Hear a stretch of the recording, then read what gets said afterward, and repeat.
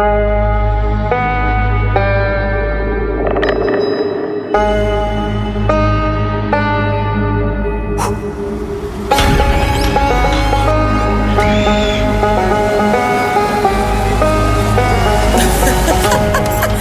you can't trust County. Welcome back. Did you hear my voice crack again? What's wrong with me? That's that post-Halloween voice. Oh, I had no voice after Horror Nights at Universal. Nothing. Screaming, nothing coming out. Nothing. I'm so jealous. Like, I have always wanted to go to a horror night at like a theme park. I will say, because I did Disney last year, this year I did Universal. Universal is so much better. Also, I got this. Can you see this? Did I show this to you? It's healing now. That looks like stigmata. What is that? I can't get into the story. I'll save it for the premium episode. But basically, I flipped off a scooter. Did I tell you any about this? I flipped off a scooter. What have I said? I know. I've been preaching and praying and preaching and saying everything. I've been praying and preaching and saying and praying, baby. That those damn scooters. I see people in DC on those scooters going like the Wicked Witch, like so fast. And I'm like, someone's gonna eat. Girl, I was flying because I had parked outside of the park. I can't get into the story, but like basically the ending is I flipped off the scooter, thought I was going to break my arm or something, my neck maybe. I was fine. I certainly did park that thing. I walked the rest of the way. We went to Horror Night. What I will say to all of the creepers, if you're ever considering Horror Night at Universal, the Express Pass is so worth it. Oh, I can't even. Worth it 10 times over. 10 times over. It was, you get into every ride and every walkthrough Express at least once. I'm talking about like there were 8 horror walkthroughs, all of which had a 1 to 3.5 hour line. We got in less than 5 minutes, sometimes less than 30 seconds. So absolutely worth it. I just wanted to go on a quick rant about that. I know it's expensive. Boy, do I know it's expensive, but damn, was it worth it. So good. I bet. Also, just for the sheer fact that when you're waiting in line that long, you're going to talk yourself out of going into some scary haunted house. If I've only got 30 seconds to decide, I'm going in. That's like, I was kind of thinking of like the Hitchcock quote. That's like, the real fright is in the anticipation, not like the bang. That's kind of what that is. Like the line itself is like building so much internal suspense that like it almost makes the payoff crazier. Because once we got into them, some of them were pretty good and pretty scary. But I will say, like, if I waited 3 hours to get into some of those for what is a 7-minute walkthrough, I would have been pissed. I would have been mad. Oh, okay. I know quickly. What was your favorite or what was the scariest walkthrough or like element? Oh, let me think. I mean, we did Chucky.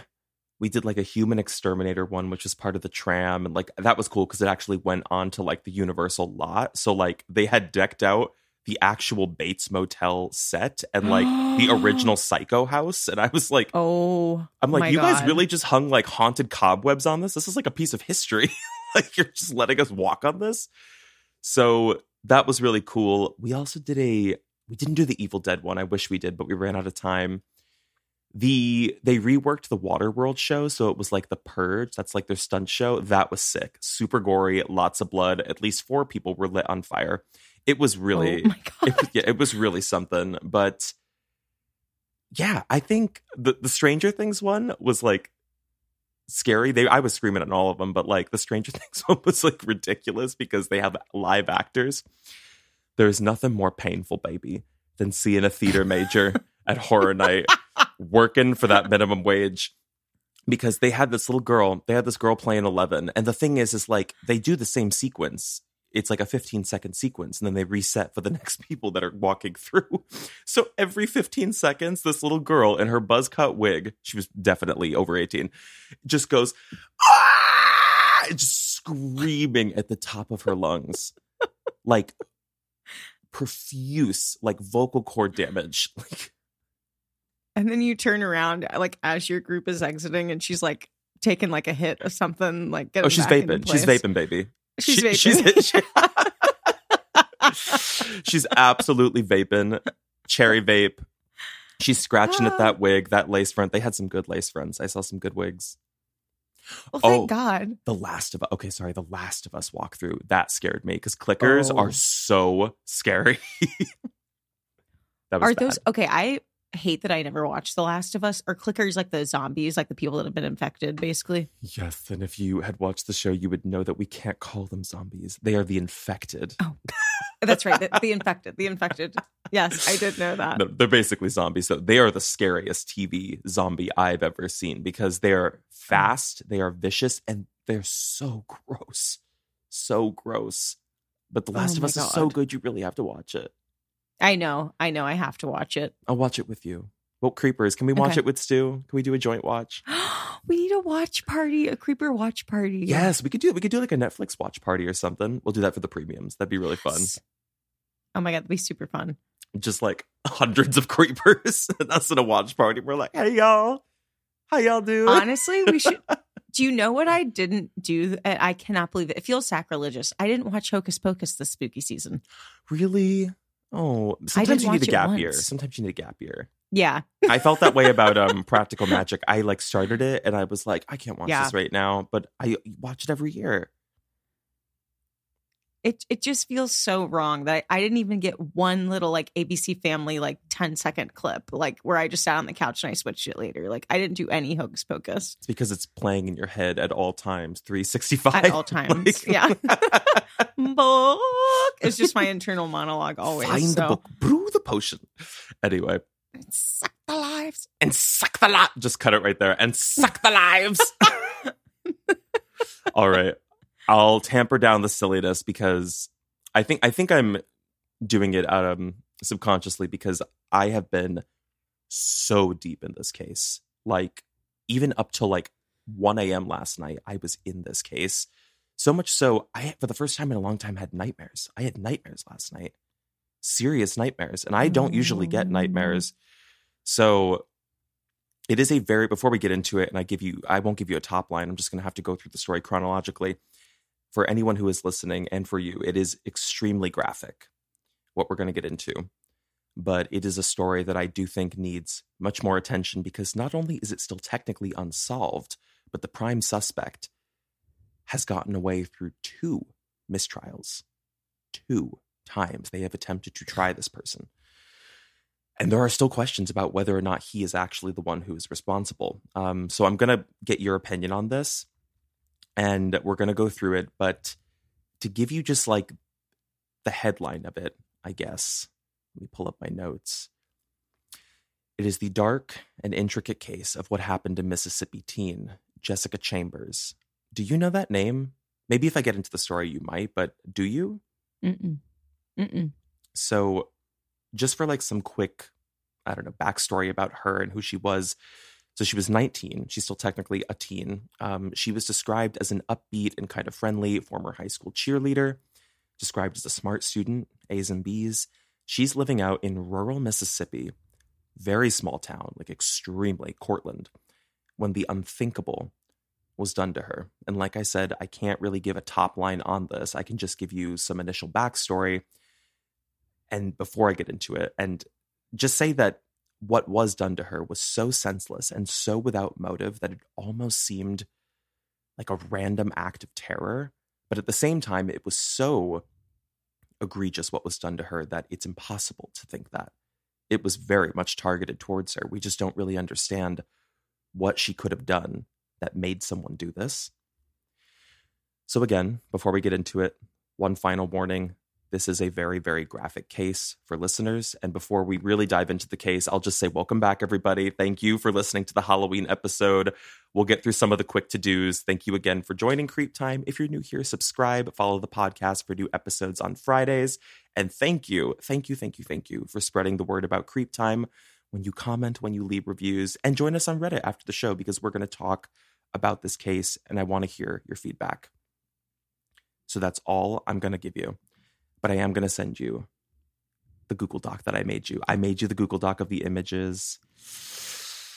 This is nothing graphic. This is just going to show you a picture of her, of Jessica. This will show you a picture of our chief suspect that I'll get into, Quentin Tellis.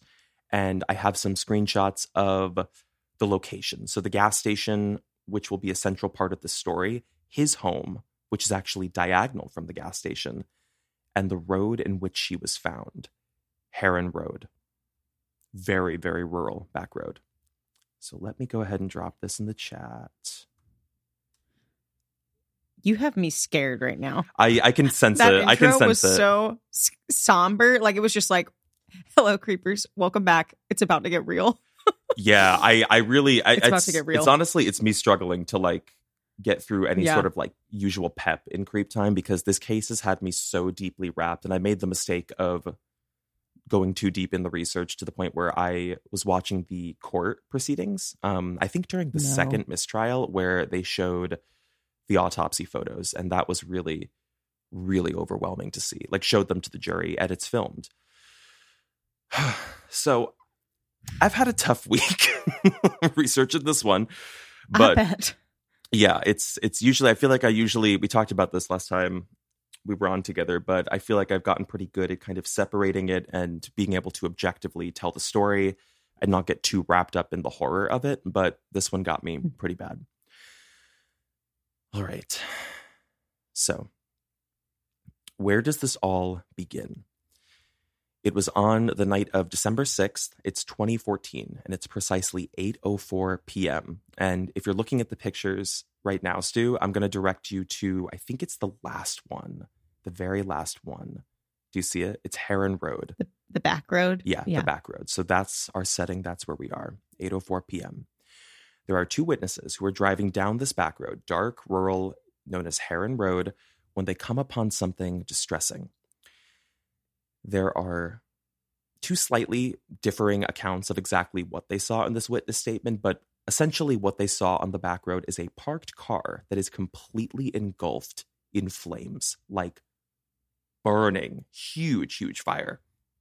To their description, it was like something out of a nightmare, because this is a relatively untrafficked road. It's a back road, so they just couldn't really piece together what is the story here. Like this, I mean, it's parked. It doesn't really look like it flipped over or there's an accident or anything. So how is this car completely on fire? And more importantly, is someone inside?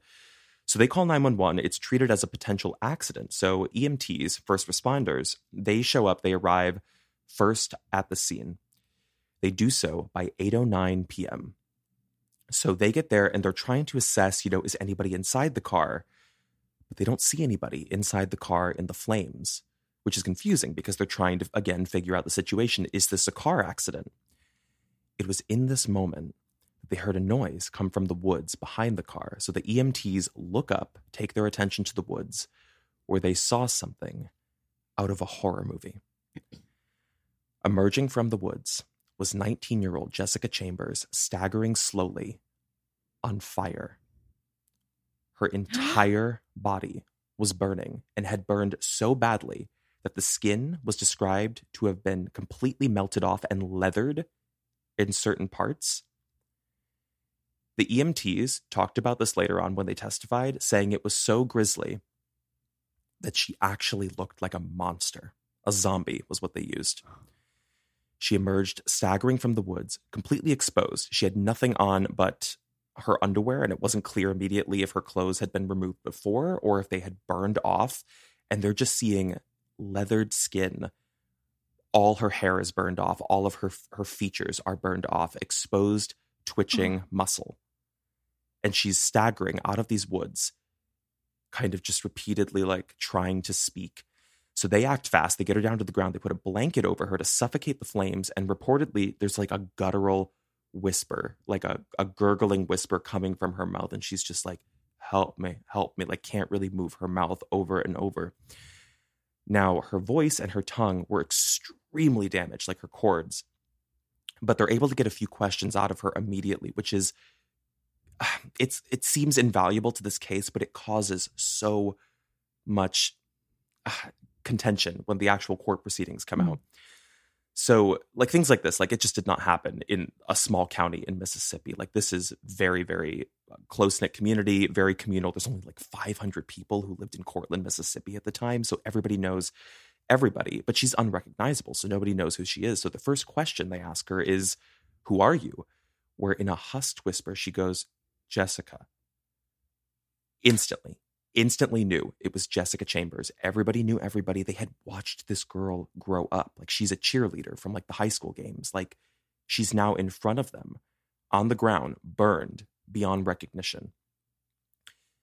So she then fed them our first clue, just to how dark the story would become, because don't forget, at this point, it looked like a horrific accident that she was burned in. And she whispers, "He set me on fire." Words that every witness there corroborated. They all heard it. So they are stunned from this, and they immediately follow it up with another question, and they're like, Who set you on fire? Give us a name. And her voice it's essentially gone. I mean, like, it is burning, like literally burning in real time. There are varying witness statements on this. Huge point of contention in this case. But they all agree that they heard her say either Eric or Derek. Now, the reason this has been a huge point of contention in the case is once we would learn the full extent of her injuries, just how badly burned her tongue was, it's entirely possible that she was saying a completely different name, or just like couldn't get the full name out. Like, it's amazing she was even able to make sound. So one of the paramedics who was there, I read about this, claimed that he was like, "Eric who?" And she responded, what they think she said was no. Now, that could either mean like, no, not Eric, or it could mean like, no, I don't know his last name, you know? I don't know. It's really tough to interpret it, of course, because obviously, you know, we're going off of their first person testimony, but it would seem to me like that's the wrong name, just from my gut instinct. Do you have any initial thoughts on that? I would think the same thing. Yeah, I should probably check in with you. Are you doing like okay, by the way? That was a lot to throw at you very fast. I'm like, no, my first thought was, okay, if somebody tried to do something to her, maybe like sexually or something in the car, and then tried to kill her and thought they were going to kill her by setting her on fire. So like, I guess I was already trying to start to deduce like how she got into this predicament. But the idea of like being able to walk and emerge out of the woods burning alive, in complete like the shock. Thought that she did that, I'm like absolutely amazed that she was even like able to move. She could barely. But the problem was this, like, when I was watching the court testimony from the burn doctor they brought in, because her skin had effectively burned away, or parts of it had leathered, and the muscles were basically just twitching, she really had very little control over her movements. So she's walking kind of like what you would describe as a movie zombie, like stiff. Yeah. Very, very terrifying image. God. But to answer your question, I think I would, if I'm the EMT and I said Eric and she said no, then I would be like, okay, wrong. Like, I got the wrong thing.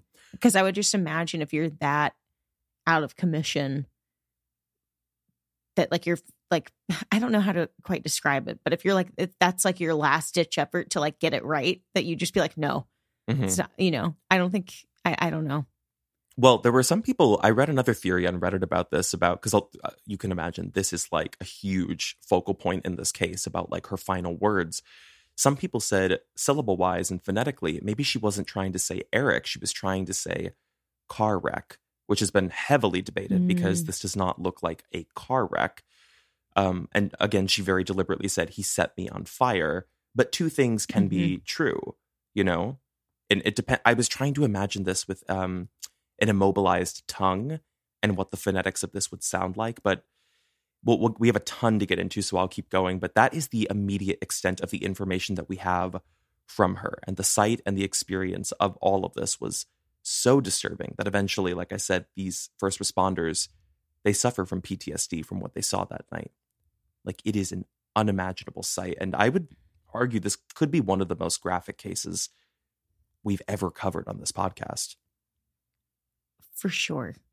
The only other thing that came to mind was maybe Kendrick Johnson, just because it is a very grisly death. Like, there's a lot of bodily injury there, but it just hit me really, really hard, and a very dark sight. The thought of pulling up and a burning person staggers from the woods.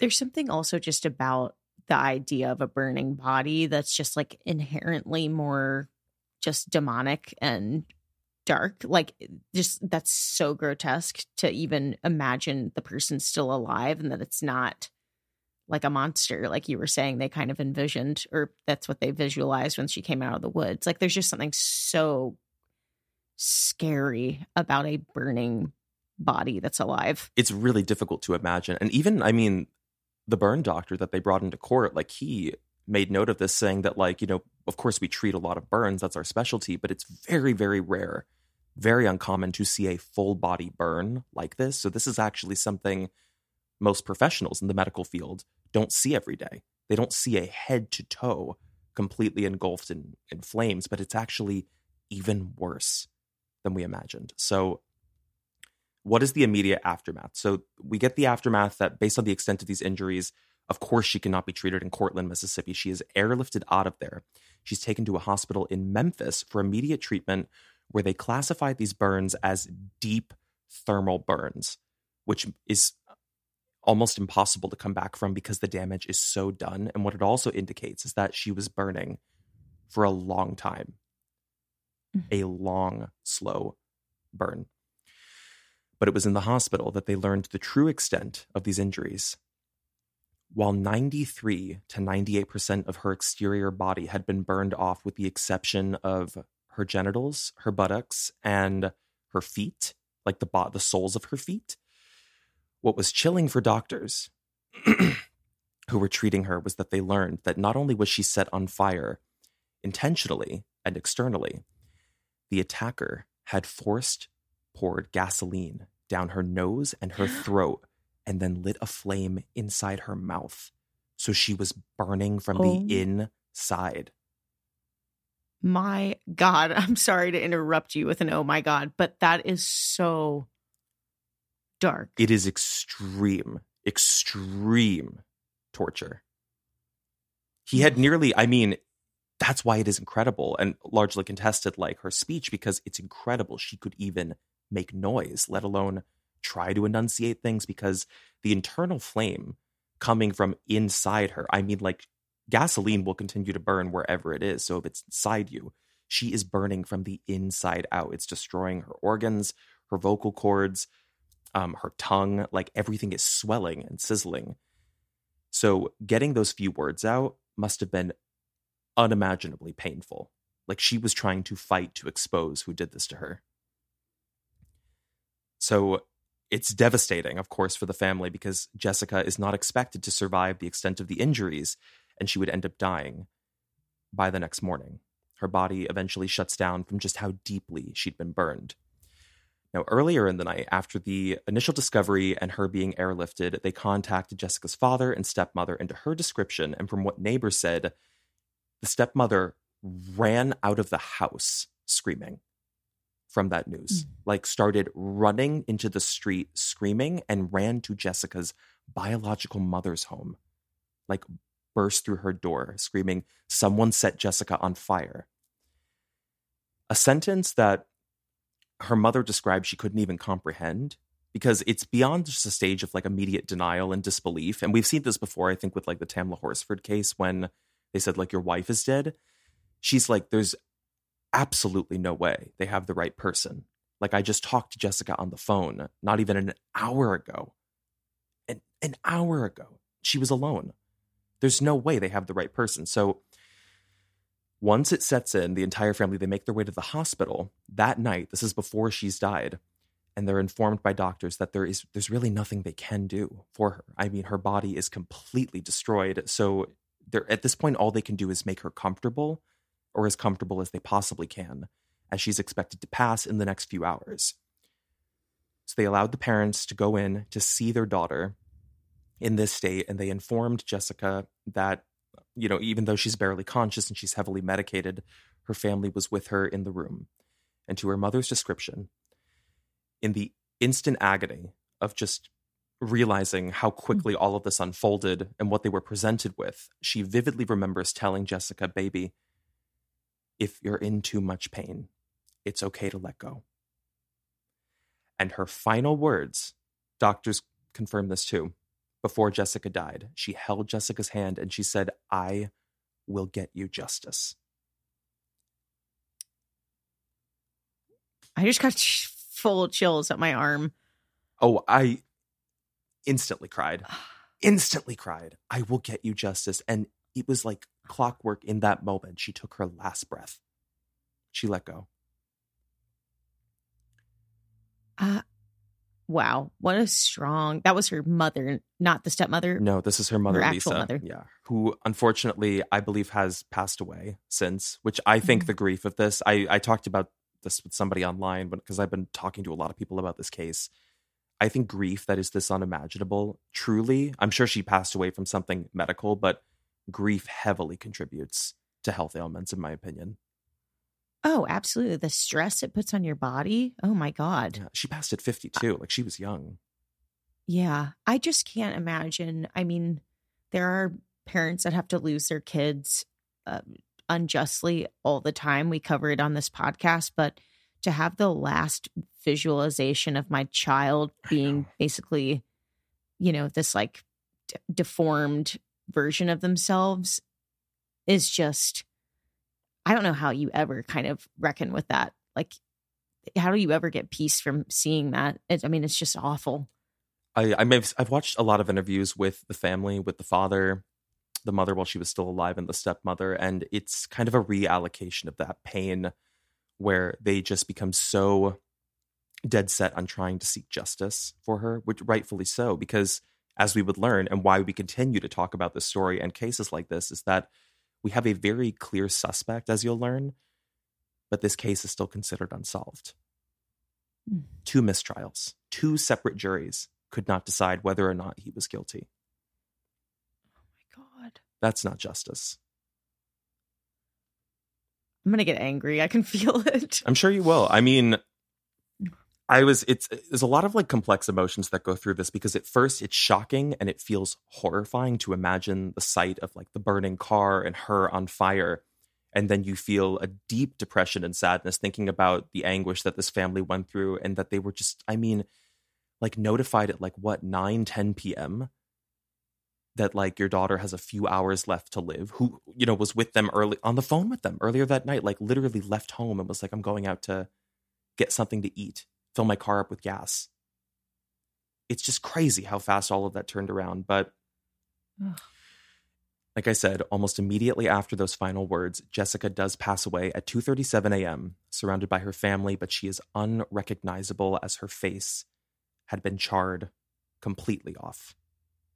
All of her features were basically gone. So that is the setup for the actual event. And the remainder of this case is really about unraveling and piecing together the story of understanding what happened in the before and what is the motive for something so evil. So I'm going to go through a little bit of what was found, and then I'm going to talk about the actual night of, so we can go through this step by step, and I'm going to reference those pictures and walk you through it. Are you ready? I'm ready. All right. So first, what they additionally found after like the scene of the crime was looked at, by the following afternoon, there is a man who is walking down a road, kind of like a trail, which is located like 1/8 of a mile from the scene of the crime. It's not entirely clear if he was there looking for things, but this was massive news at the time, because again, things like this don't happen in a small county. There's an unknown suspect, a teen girl who was doused with gasoline internally and burned alive. Like, people were leaving town. They were mortified. So he's walking near this cut through. He found something very valuable to the case: her car keys. A major inconsistency, because of course they're found 1/8 of a mile from the car that was set on fire. So how do we explain it? So those are submitted for evidence as her phone. Her phone, they were able to retrieve from the inside of her car. It was melted, and there is a request put out for a look back into her phone records, which only 24 hours only was approved. But this was so they, of course, they could piece together like the timeline of the prior day, like prior to her attack and being burned alive. But before they look, we get into it, I just think it's crazy, just on that 24-hour note, that they would only approve a look back window of like 24 hours. Seems odd. Like, It does seem odd. why not give investigators full reign of like all of her records so you can really piece together every possible suspect? They went through 150 interviewed suspects in this case? I mean, the only thing I could think of is southern, deep South states tend to be a little bit more conservative when it comes to Like prying privacy? like that. Mhm. Yeah, privacy. That's the only thing I could really think of. But I mean, God, with something this grotesque, you'd think anybody across any sort of line would just be like, let's figure it out. Like, Yeah. grant them the extension for, that's disgusting what happened to this person. But I know that's not how it works. Yeah. I mean, of course, like, even if just for piecing the story together, but especially in a case where you have a suspect at large, you don't know who did this to this girl. Somebody set her on fire. So I then have our timeline based on what was obtained from those phone records, both from Jessica's phone and then a character that we'll meet in the story. Her boyfriend or fling at the time, really her fling, not her boyfriend, I should say, Quentin Tellis, who is the second picture of the man in the Google Doc that I sent you. I think he was 26 at the time, but his age is a bit confusing. She was 19, he's about 26. So let's walk through the day of.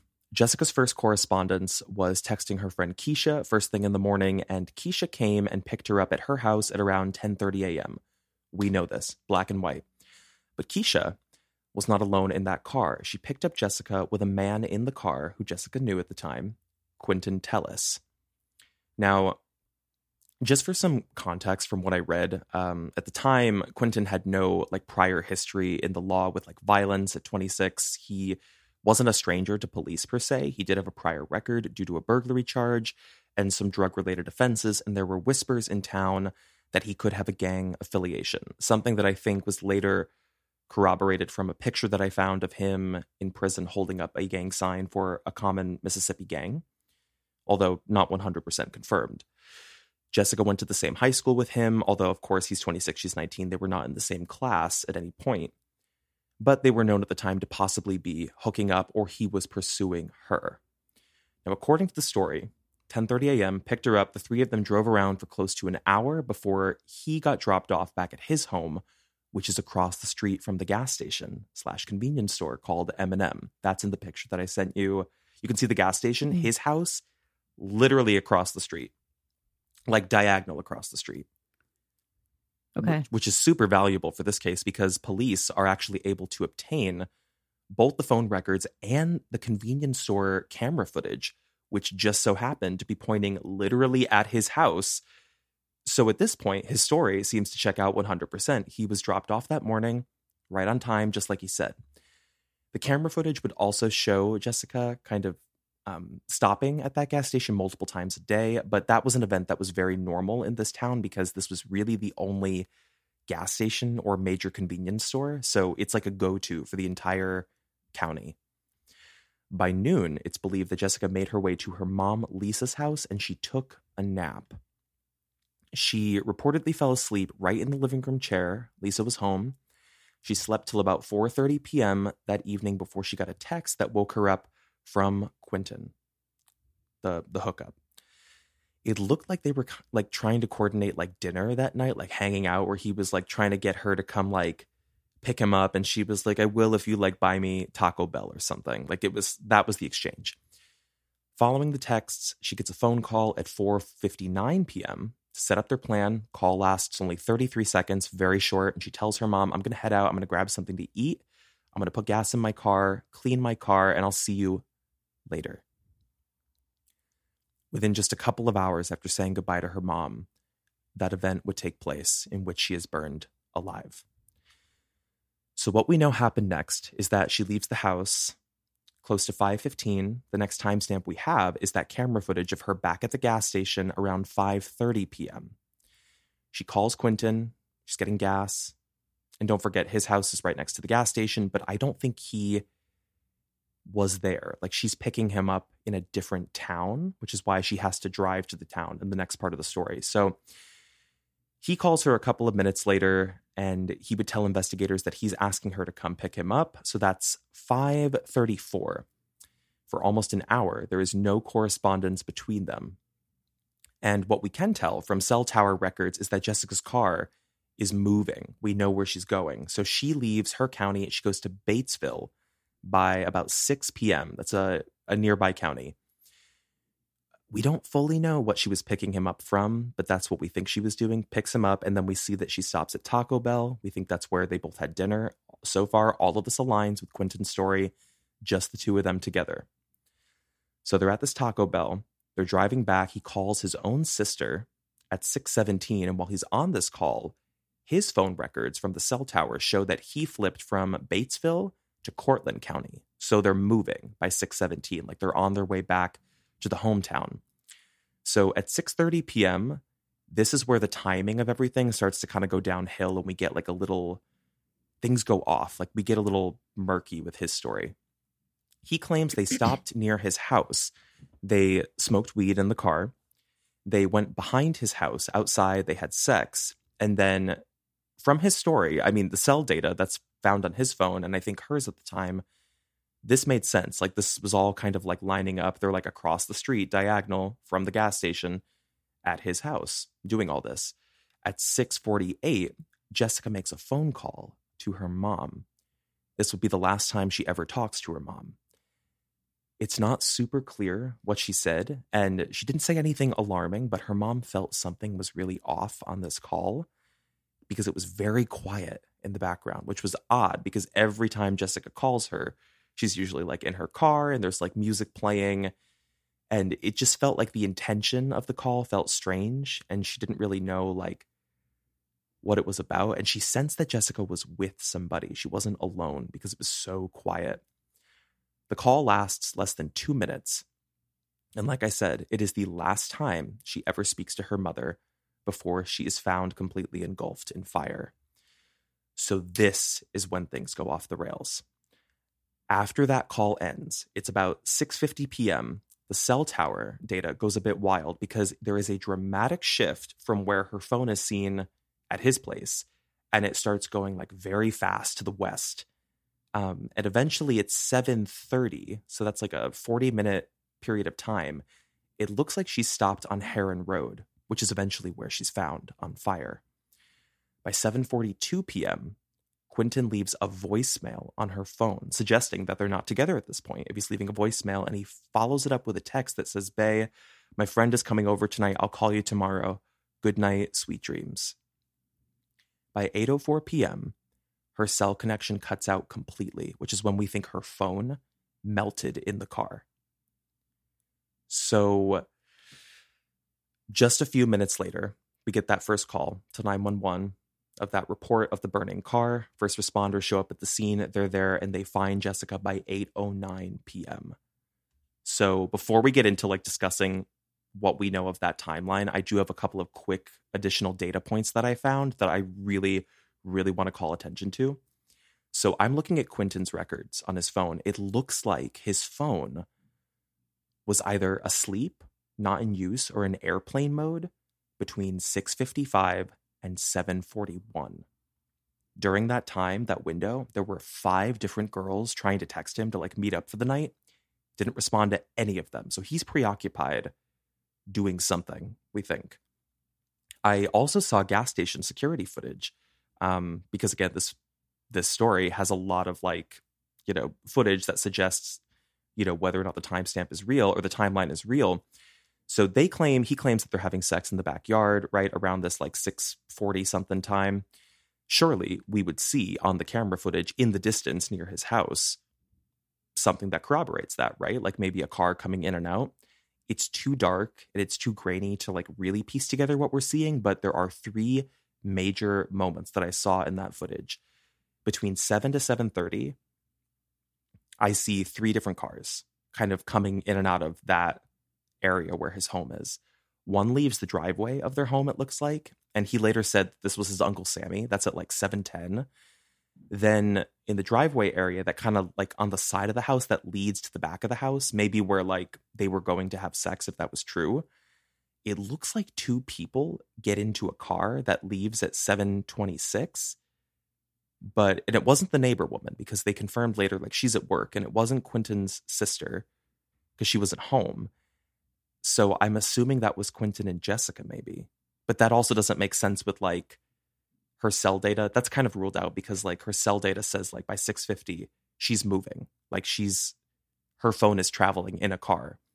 3 minutes after that, around 7:30, it looks like Quentin's mother, she leaves the driveway in her car. She heads to the convenience store, which I think that's where his sister actually was at the time too. Everybody's at this convenience store. So I wanted to suggest that maybe between 7:26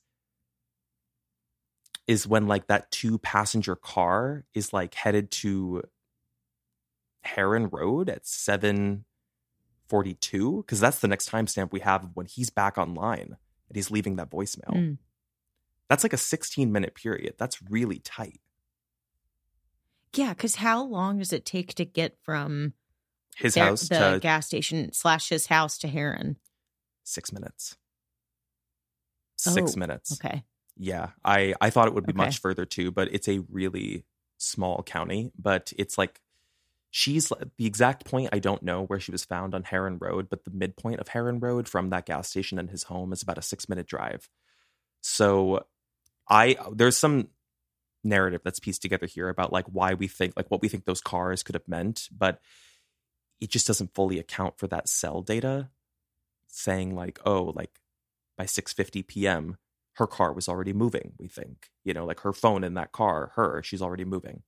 But just like initial thoughts on that overall timeline, because it feels kind of tight. And I know that's like a lot of information to throw your way, but I really wanted to be thorough with this. So you're saying they went out and they did their thing in the, in the backyard or whatever. Then she leaves entirely on her own and goes out towards Heron Road at 6:50. Like she starts moving, or is she still with him at that time? We don't actually know. So Okay. I have my suspicions of how I think this went down. If I had to suggest, I think that he was with her when they left at 6:50 going west on Heron Road. And I think something happened in that car. And then I think he got out on foot. And then That's think, what I was thinking. yeah. And then I think we see another car leaving from his home, maybe like after like 7:26 or something, whatever the timestamp was. Because then by 7:42, he's back in the same area, like on Heron Road from his cell data, and he's on foot. Because he's back online. What was his reasoning behind going back to Heron Road at 7:42? I mean, like, you can't get a word out of him. He's just incoherent, like, making up lies, wild goose chases. Like, there is no feasible way in my mind that he is not connected to her death in some way. I mean, there's lots of debate and speculation about whether or not he was the one who did this to her. And I'm willing to open up that conversation, but I do not believe that he is not like absolved of this. He either did it himself or he knew what was happening to her and helped. Yeah.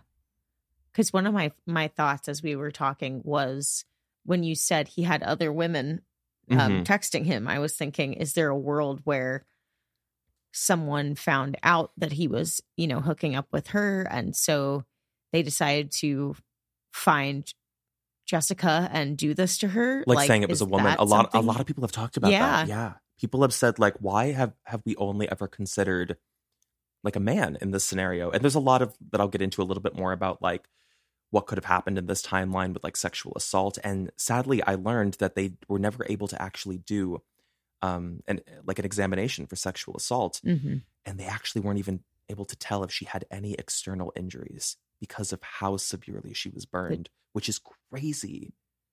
That's so crazy. So crazy. The other thing that I was thinking was and I hate to kind of loop this in, but the gang element of this, I think that something like pouring gasoline and then lighting somebody on fire, I mean, that to me sends such a clear, like, vindictive message, like a warning, basically. It's not like, I feel like if it was some sort of spat between girlfriend, boyfriend, that definitely happens all the time where that ends up in a death, but it's usually like he just would bludgeon her or knock her out and she dies, or that would be so extreme Yes, I just completely do that. agree. I was like, this feels very, very, very gang related in that way, because it's torture in and of itself, but then it opens up another question and debate about whether or not the person who was doing this to her actually thought she was alive or dead, which is really interesting. Especially if we lean into this Quentin theory that says he made his way there twice. So if he made his way there twice, he would have had to have known she was going to stay in place, like not leave the car. Right. So I'm going to keep going because there's additional information here that I want to call attention to. But yes, okay, I do have more. So I kept digging into this guy's record because I wanted to see what exactly happened. It's interesting to see like what happened in the before, what happened in the event, but I want to know what immediately happened in the aftermath. Where did he go? What did he do later that night, this Quentin character? So I'm going further into his phone records, the ones that were made available, and I'm going to walk you through it. So she's found on fire, 8:09 p.m. We know that timestamp. So if we backtrack closer to like the 7:46, like 7:42 moment, 7:42 is when his phone comes back online, and it's in the general area that I guess that is not his house. 7:46, he is in communication with someone claiming he is heading on foot to his sister's house to get her car. Now, he's on foot, and there is a cut-through trail, actually, that comes out from Heron Road that would lead to his sister's house where he could get this car. This is eventually, of course, where Jessica is found burning. It's where her car is found burning. There were no prior texts or like any communications for like a setup with his sister earlier in the day where he was talking about borrowing his sister's car. And we would later learn that he had actually never done that before. Like it wasn't a common thing. He'd only ever borrowed her car once before, and it was to like do her a favor, like get it washed. So that communication happens. Was that the background? Was that a Teams message? Freaking Outlook. Yes. I have it shut off, and I guess I had it updated last night, and I think it has like new notification settings. Oh God. It's okay. Sorry. It's fine. I was like, is that you or me? No, that's me. That's the scariest part about this whole podcast. I know. I needed a little break. I needed a second to just come down from the train. Let me know when you're good, baby. I'm good. Okay. So we get that communication, 7:46, but then after 7:46, between that to 8 p.m., his phone is not in use, but we do get some security footage. This is interesting. It looks like a car came, possibly his sister's car. It's really tough to tell, but came into like his driveway and went directly into like a storage garage at 7:52. This is interesting. But then they pull out and they drive off. By 8 p.m., we officially see camera footage once again passing the gas station. And this time we know for sure, oh, that's like his sister's car. We're able to confirm it. He's definitely driving it, and he is definitely driving it very fast. He appears to be flying in the direction of Batesville yet again. So he later told investigators that he was going to Batesville to like get to a Piggly Wiggly to get a prepaid like credit card. They call them green dot cards. You ever heard of that? I feel like I have. It's like a cash gift card, I think. Yeah. This is true because we're able to verify this on camera from that grocery store. So we then get a phone record of him like at the grocery store trying to get this card. He's rapidly calling his sister, calls her 5 times back to back about this green dot card for whatever reason. In my opinion, it maybe looks like somebody who's trying to get some money to get out of town really quick. Exactly what I was thinking. Yeah, but who knows? We don't actually know. He is seen leaving with the green dot card, and he's wearing a red jacket by 8:30 p.m. This is really interesting because at this point, Jessica has already been found, and Cortland is like going into chaos. So he's coming back into like a very chaotic county by the time he's coming back at 8:30. Like they've got every resource out from neighboring like towns too. Like cruisers are out, all the EMTs, word is spreading around town everywhere that Jessica Chambers was found on fire on Heron Road. So our last timestamp where we're going to see him one more time on camera is back at the original gas station, the one across from his house. This is in Cortland at 9:57 p.m. So over an hour after we last saw him coming out of the Piggly Wiggly. He goes inside. He is now wearing a different colored outfit. He changed his clothes. While inside, he is in the presence of someone, I think either the cashier or somebody there, because a lot of people in the store, who is telling the whole store that Jessica Chambers was found burned alive on Heron Road. He later confirms this is how he claims he found out about Jessica. On camera, he seemingly has no reaction, leaves the store on foot, and then deleted all of their messages, phone calls, and her entire contact from his phone. Pause right there. Obviously, there's some connection. I can't even believe there are people out there who protest for his innocence. And I'm like, are you seeing the same case that I'm seeing? Like, what are we doing? I don't get it. Because here's the deal. Even if he didn't kill her, what is all this running around? What is that? If that's not an innocent person, I'm sorry. What is the running around? What is like the phone record showing you at like 7:42 on foot near Heron Road? Like, what are we doing here? Deleting her contacts? Who needs to go get a prepaid credit card from Piggly Wiggly at 8:15 p.m.? Like, truly. It's suspicious. I mean, it's just weird. You don't have to be an investigator to know that this is fishy. No. The other thing I was thinking is, like, if I was an investigator, my number one question would be, how'd you guys leave it? How'd you leave it when you left? What was what was the exchange like when you left that evening?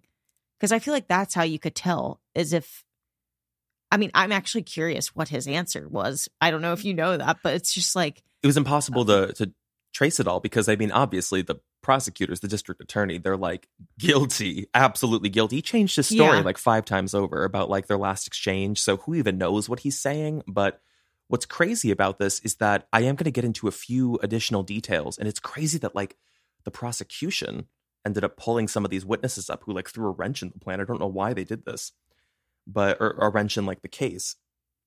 There are still people who are convinced that like it's impossible to actually convict him of the murder, you know? Well, regardless of if he did it or not, somebody needs to like figure out who else is involved. Because if like, to me, I keep going back to, it's either him doing it vindictively or somebody that's out to get him did that to him, like did it to his girl to well, that's the crazy show him. thing. They had only known each other for like 2 weeks. They're not even boyfriend, girlfriend. Like, in fact, from the text records, it looked like he was consistently trying to pursue her for sex and she was saying no. So this whole story about them having sex on that night also threw up a huge red flag because I'm like, something went down, or she still did not want to have sex with you and then you assaulted her.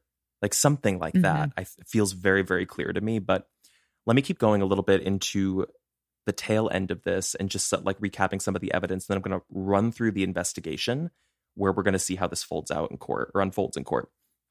So I've got my mind, like, as you can tell, probably made up about his involvement. But what was not clear here, even if we are thinking that it is him, is the motive for something that is so unbelievably gruesome. To like force feed somebody gasoline and light up a match or a lighter in their mouth. That's insane. What does feel clear is that he was on foot. We know this to be true. He was probably cutting through that trail at 7:42 to get his sister's car. Did some digging on that trail. You want to know where her car keys were found? The ones that were found an eighth of a mile from the burning car? Right on that cut through trail. Right on that trail. We need to be investigators or prosecutors or something, because we do. Things feel so clear to me that I'm like, how have we not nailed this? So in the next hour, I think what we see is probably him panicking and like soaring around town. He goes all the way to Batesville in his sister's car to get this money, get the green dot card. He's changing his clothes, deleting all the messages. He's covering his ass. It's like, I've seen enough cases to know that this is black and white. But then we get into the investigation that ties the whole narrative together.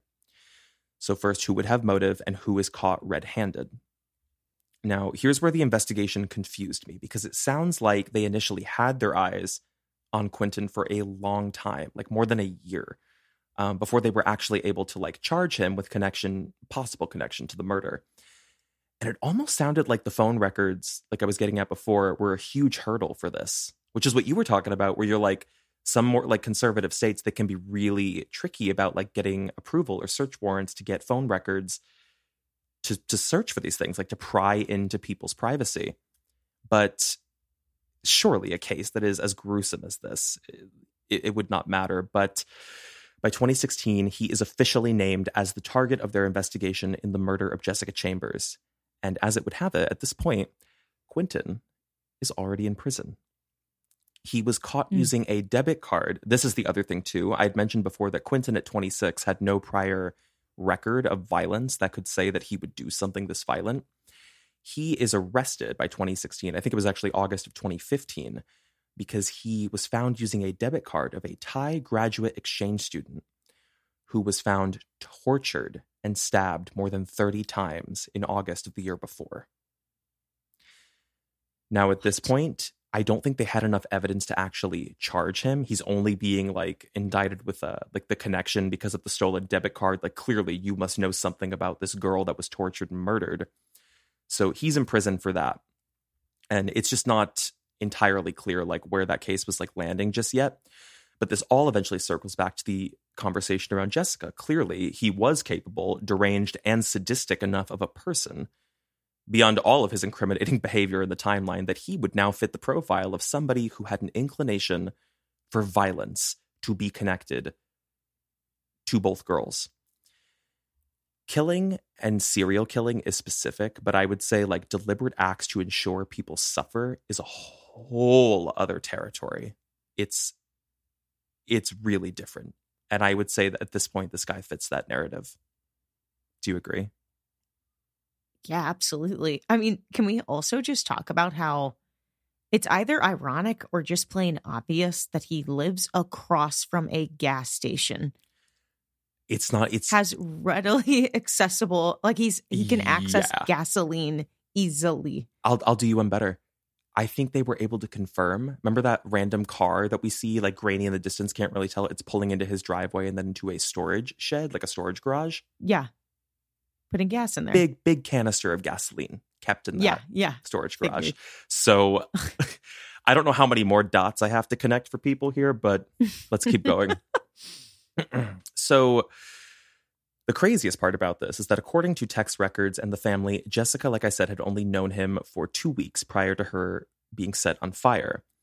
So here's the initial pitch that prosecutors toss over for how we put the story together, which I thought was really compelling. We have this evidence that he's pursuing her for sex for the first 2 weeks. They had like met through a mutual friend or something at a party, like a get together. He's pursuing her for sex.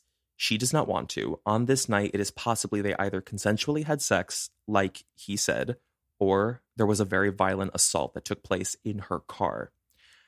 They think that he strangled her, either out of anger or kink or something really gruesome and horrific, to the point where he thought she was dead.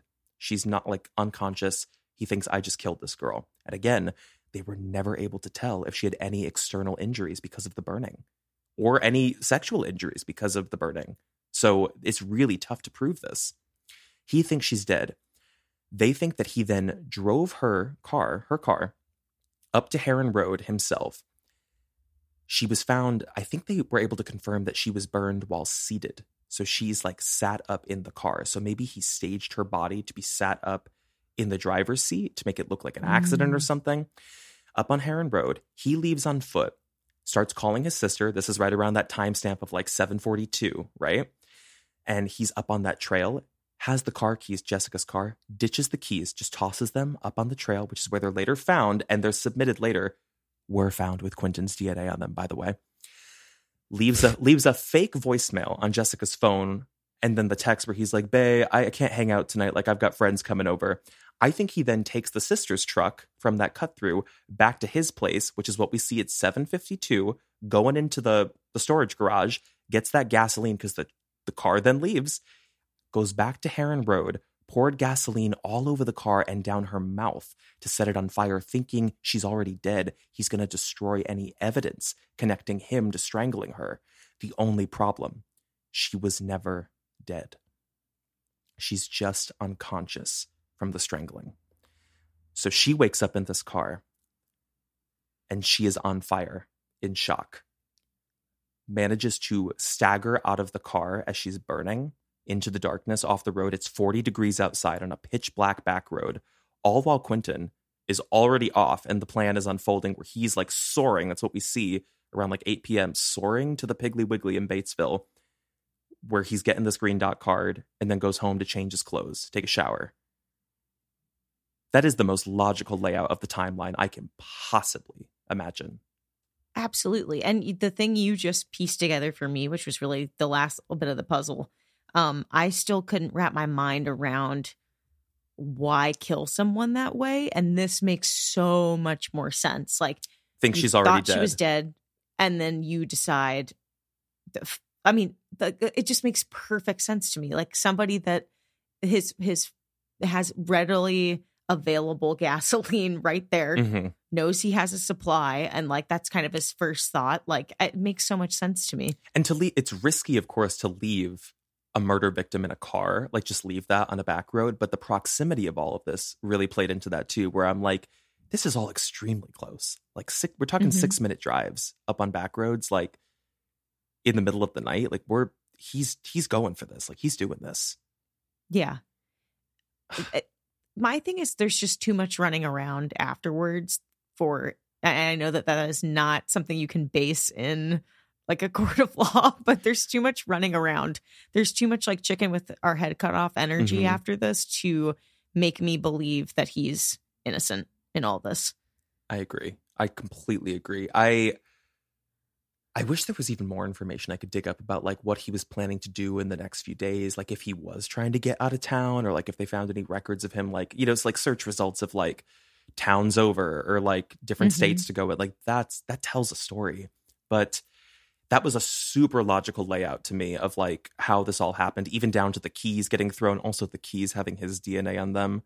The problem is it's all circumstantial. Like most of this is really circumstantial evidence based on like phone data and like security footage. Like none of it actually shows something that's truly incriminating. That's the problem. Yeah. It's incredibly lucky. I guess if he did it like for how many cameras like really caught so much of the story going down in the phone data, how he's still not convicted. It's crazy. Well, and I hate to say this, but it's also to me indicative of somebody that kind of knows how to get out of sticky situations. Somebody that's not trustworthy. Like that's sort of what it also points to for me. Because even if he was innocent, I agree with you. If he was innocent and he finds out that night the girl that he allegedly had sex with, he's been seeing for the last 2 weeks, was just charred alive on a road, his reaction is just to leave the gas station and then delete her number. What? Exactly. What? What is the... I hate people. I'm sorry. I'm really on one with this, but God damn it. This made me so mad. So how can I possibly tell you that in this trial, all of that given, everything we have just gone through, even that narrative put forward by the prosecution, this has been tried twice in Mississippi, with both trials being dismissed for a mistrial because of a hung jury, an immovable hung jury.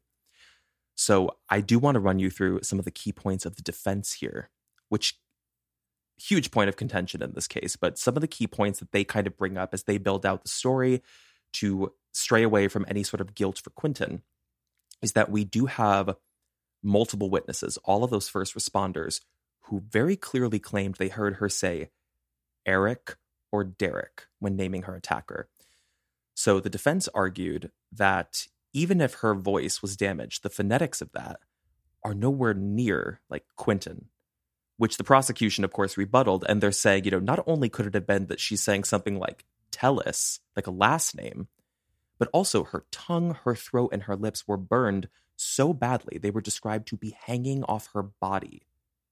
It is impossible to know what she was actually saying or even what she intended to say from a psychological perspective. The examiner on this case, when they got the talk screen back after the autopsy, they found no drugs in her system from that night because a lot of people suspected maybe this could be drug related. All they found was weed and nicotine. There were additional opioids that were found in her system, which were provided at the hospital to help numb the pain in her final hours.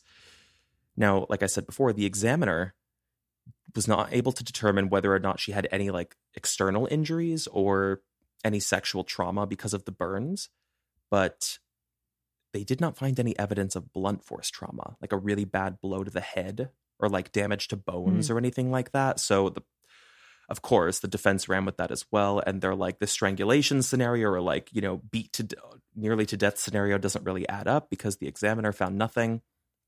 The examiner also believes, like I said before, that the burn pattern suggested that she was seated when she was set on fire and the gasoline was poured down her throat, which they were indicating, the defense saying, that does not suggest somebody who's unconscious. It countered the prosecution's story because the prosecution is saying she was strangled to be unconscious. But I think that it's plausible that she was strangled to be unconscious and that he just sat her up in the front seat, the driver's seat, to make it look like, duh, she's alone. 1,000%. Like, why? I don't understand how this was like, this defense was like so concrete. The jury's like, I just don't know. I just don't know. I absolutely would argue what you just said happened. Yeah. And shockingly, though, I mean, this is enough to confuse a jury where they second guess their decision. And we kind of talked about this with the Casey Anthony case, too. And I would cite both in terms of like how the jury acted. It's sometimes confusing, I think, when the defense starts to over articulate like the responsibility of a jury. And they like confuse them to the point where they can't see the forest from the trees. And they're like, let me reiterate what your job is. Your job is to look at the presented evidence, not use your bias and like your predeterminations about somebody. Look at the evidence presented. Does it prove that this person is without a doubt guilty? That confuses a jury. And clearly it did twice. So they put forward a counterclaim for their version of events to suggest that the nature and the targeting of this maybe looked gang-related. And it didn't involve Quentin, which I could see the scenario of because it seemed so egregious and gruesome.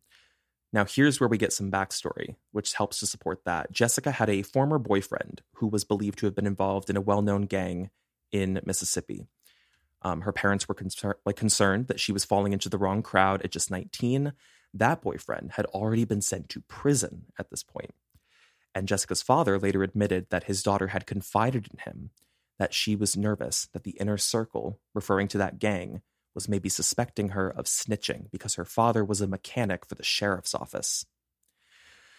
So then this gets even more confusing because we have a witness statement. This threw everything for me. We have a witness statement that comes out of the woodworks, a woman who comes to testify, uproots the entire case, and strangely enough, the prosecution called her up, not the defense.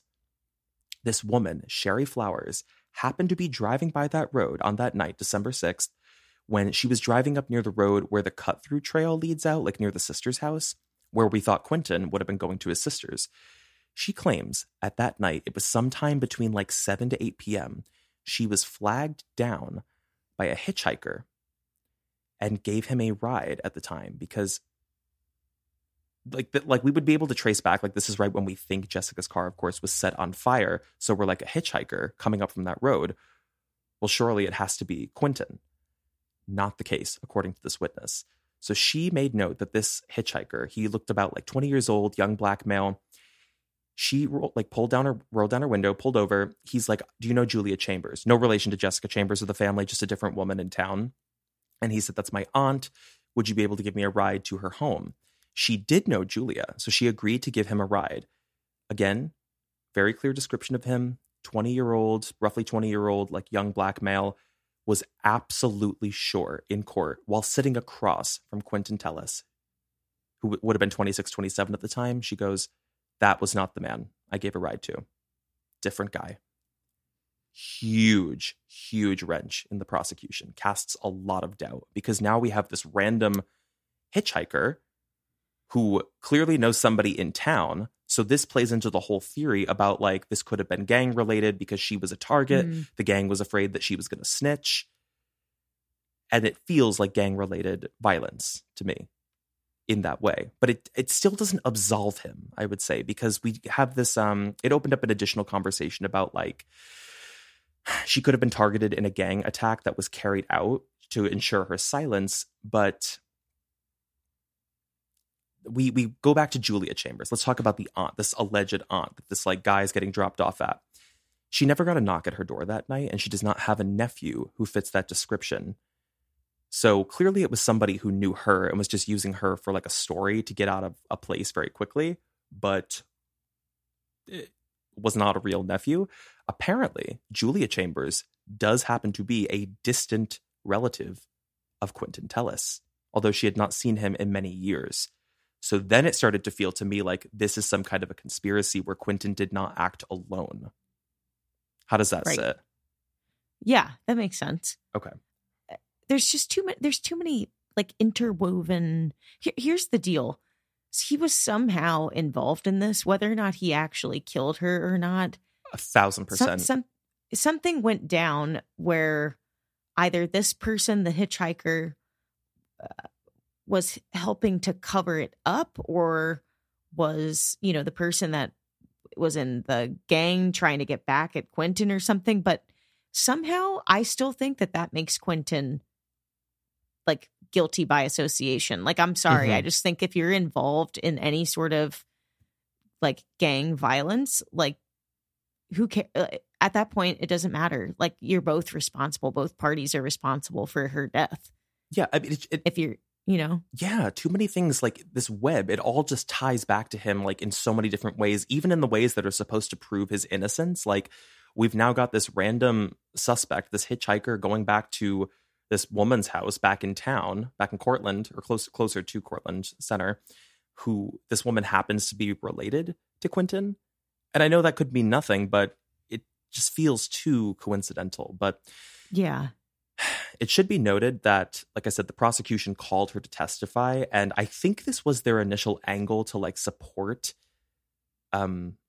their series of events, to suggest they were trying to suggest the man she picked up was Quentin, which still could have very well have been true. I mean, we've got a lot riding on the trust of this random woman, Sherry Flowers, who I think only came out like in the second. Do you hear my coffee maker going off? Yes. Sorry. I was like, oh my God, my oven. No. I have nothing in my oven. Just baking cookies for the last 2 hours. That's right. I think, yeah, I just feel like a lot is riding on us trusting that her testifying under oath is like Bible. Like, that's like the end all be all. I think it's possible she could have been confused. It could have been dark. Or maybe she was brought up to testify and was actually afraid. Like, it's like, I'll go as far to say, like, I picked up a hitchhiker and gave somebody a ride. The only problem that like throws this off of saying like there's an extra person there, we don't have any additional communications with Quentin, like coordinating with some extra guy or something on his phone, nothing in his records. And it also wouldn't really make a ton of sense about the sister's truck, because if he's getting the ride back to, his place, or somebody is, like, how does the sister's truck from like Heron Road or that cut through play into all of this? I just don't know like where her testimony came from. It's so odd. It's like a red herring. It doesn't add anything for me. I think all it did was throw off the scent for the defense. It confused. Well, no, for the prosecution, really. I mean, it like, because the defense was trying to lead into this, and they're like, wait, you're saying you picked up a man who wasn't Quentin Tellis from that road around like 8 p.m.? I meant like throw the scent off of Quentin, basically. Oh, yeah. Gotcha. Well, if anything, it just confused the hell out of a jury. But the prosecution brought up a really good point in court where they were saying, or somebody brought it up where they were saying, like, were you called up because you were promised that your son would get special treatment if you testified in this case, because her son was in prison at the time. So that's illegal as far as I know, I think. But of course, those backdoor deals happen all the time in order for prosecutors and, defense attorneys to get people to testify. Like, I'll scratch your back, you scratch mine. So it seemed opportune that more than a year after this horrific event, she thought it was opportune to come forward to say, like, oh, by the way, I did pick up a hitchhiker that night from the place where a girl was found burned alive. Again, I'm sick of people. I really am. Like, yeah, I would be so annoyed as the prosecution. I would just be like, get this, like, non-event out of here. It has nothing to do with this. It muddied Nor do I even know if there's proof that it actually happened. That's the thing. It's all just hearsay. And they're like, so did you drop him off at the aunt's house? And she was like, no, I just dropped him off like in the center of the street. And then he got out of the car. And I looked down for a second. I looked up and I didn't know which direction he went. And I'm like, we don't. It drives me insane. I don't have the patience to be a prosecutor is the problem, because I would just go ballistic in court and everybody would be like, he's insane. He can't do this. But the aftermath of this is that as the case stands today, like I said many times, we have 2 mistrials in the Jessica Chambers case, and it really remains without justice or a proper name for who ultimately killed her that night. So her mother's final wish before she died has not been valued in this. We don't have a concrete answer for who killed Jessica Chambers. I wonder if in his old age it will ever come to light. Like, I don't know when the statute of limitations would run out or something, but like if Quentin would ever come clean about it. Well, it's tricky too, because if he does have gang affiliations, a lot of times what they will do is they'll offer him like pleas if he can confess to something, you know what I mean? But snitching, even in prison, is a dangerous game, because there are people on the inside who will absolutely have you killed. Absolutely 100%. Have you killed to silence you. So that's what I think makes it difficult. But got more going on in the background, baby. I literally turned it off, and it's the new version of Teams, and it will literally just like keep popping up, and I hate it.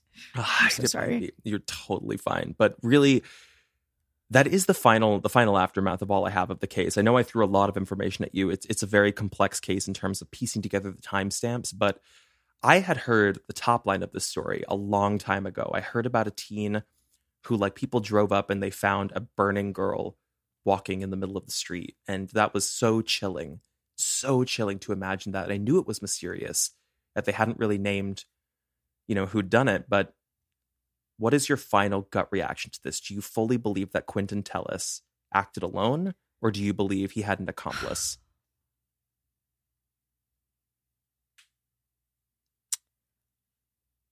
I actually think he acted alone, mm-hmm. but I think there were other people involved, but I just don't think they knew what he had done. Like, I think that he honestly was doing that maybe out of fear, like burning her. I don't know. Yeah, I don't know. I mean, obviously, I think he was fearful that, oh my God, I've just killed this person. Now I need to destroy all the evidence. Yeah. But there's something about them hanging out together that feels very much like he shouldn't have been doing it in the first place. And after they hung out, maybe some like guilt or something about it just doesn't sit right with me. Like it doesn't feel like he just had a hook up with her and then was like, all right, bye, like, see ya, kind of like F-boy energy, I guess I would say. It feels like they were hanging out and then he felt like somebody was going to get her or get him. And Oh, I see what you're saying. You know what? You just reminded me. I have something that can color that. So I'm curious. The ex-boyfriend that I was talking to you about, Jessica's ex-boyfriend, who the alleged gang affiliation, he was put away. He was going to be put away for 5 years, I think, on a drug-related offense.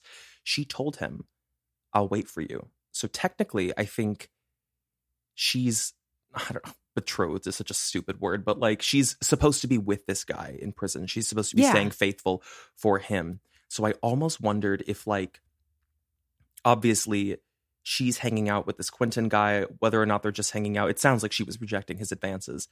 Sexual assault happens between them. He strangles her, kills her. So it's kind of twofold. Like, he knows he's going to be killed. One, for sleeping with her or raping her. Two, for killing the girl, who is effectively the girlfriend of this rival gang member, maybe, who's in prison. So I was going to say, if he's a rival gang member, that would make so much sense. Yes. So I think the panic in that is really I think it was about trying to destroy evidence. I don't know if he knew that she was still alive. It's just so disturbing to think that, like, she woke up and she's burning from the inside out. Yeah.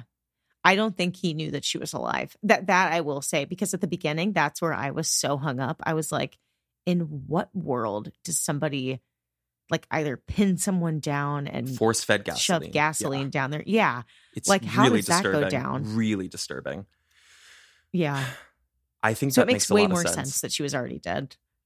Or that he Or thought thought she to be was. dead. Yeah, thought to be dead. Mhm. I agree. It's just the whole thing is so sad and devastating, and the silence, I guess, makes sense in the aspect that like he could be killed in prison, but he's not in prison in Mississippi, as far as I know, because he is in prison in Louisiana, which is where the other murder is being tried. The Thai exchange student who was found tortured and stabbed 30 times, and he took her debit card, if we think it was him. And was that torture gang related or something?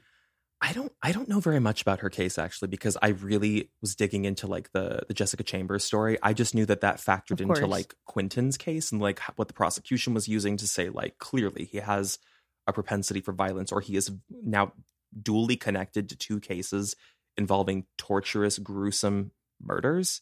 Come on. I literally was about to say something so out of pocket, and I was going to say, well, when there's smoke, there's fire. And then I was like, no, not for this case. No. You can't. The words were like, I mean, they did come out of my mouth, but like I was going to say it totally like just using the phrase. And I feel like that's. I know.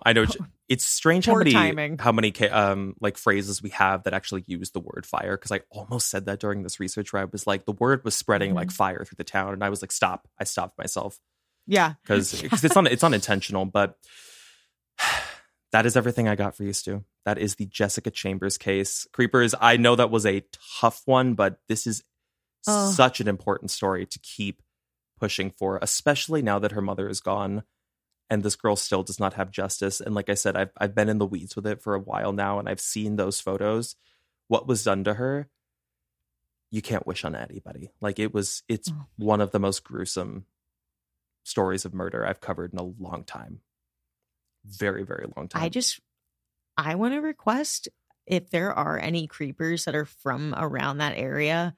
Like this would be a local lore kind of situation. I'd be very, very curious to know like what the locals think about this. Oh, I posted because that's some stuff such a about small town. Yeah, I posted stuff about it, and like I saw a few people from neighboring counties or within that county, like 30 minutes away. Everybody thinks Quentin did it. I mean, it's just so black and white. Come on, like it's on camera, most of it. That's so disturbing. Maybe we'll do a lighter case next week. Maybe we'll. Do you know what it is about this one? Is I feel like you and I are sitting in the police station right now, just like absolutely eating a donut and having coffee, just being like, God damn it. Like, it's really how did infuriating. We not crack this? Yeah, it's really infuriating. I mean, I think I really still side with that initial prosecution timeline I put forward. I think you do too. Like it feels so logical. The only problem with it really is like we can't prove like the sexual assault, and we can't prove the injuries to the neck. It's disappointing. But it is disappointing. I'm very hopeful that we will revisit this case down the line, and hopefully we will see a confession or some additional piece of evidence that helps get a conviction here, because I think a killer should be named. I really, really hope that this is one that sees a solve. I don't know how you carry that image for the rest of your life without eventually confessing, like even in his very, very old age. Mm-hmm. The idea that he just walked off and the last thing he saw was a burning body. I mean, there will be a reckoning. Perhaps. Mark my words. Okay. Put that on merch. There will be a reckoning. Mark Stu's words. Okay. I'm going to wrap us up before we keep going down the rabbit hole. But thank you for listening to this case. It was really important. I know it wasn't easy to get through. Did the pictures help? Was that helpful? Yes. Oh my God. They always help. Okay. Good. So with that, we'll wrap up this episode. And guys, we'll catch you on another episode of Creep Time. Sue, shall we say goodbye? And good luck, y'all. I will say we didn't do any Southern accents during that. And this is a Mississippi case. I feel like it wasn't appropriate to do so. I know. I got real like Maybe it was just the Teams notification going off in the background. I got real corporate real quick. It's like... And with that, guys, we'll catch you next time. Bye. Bye, creepers.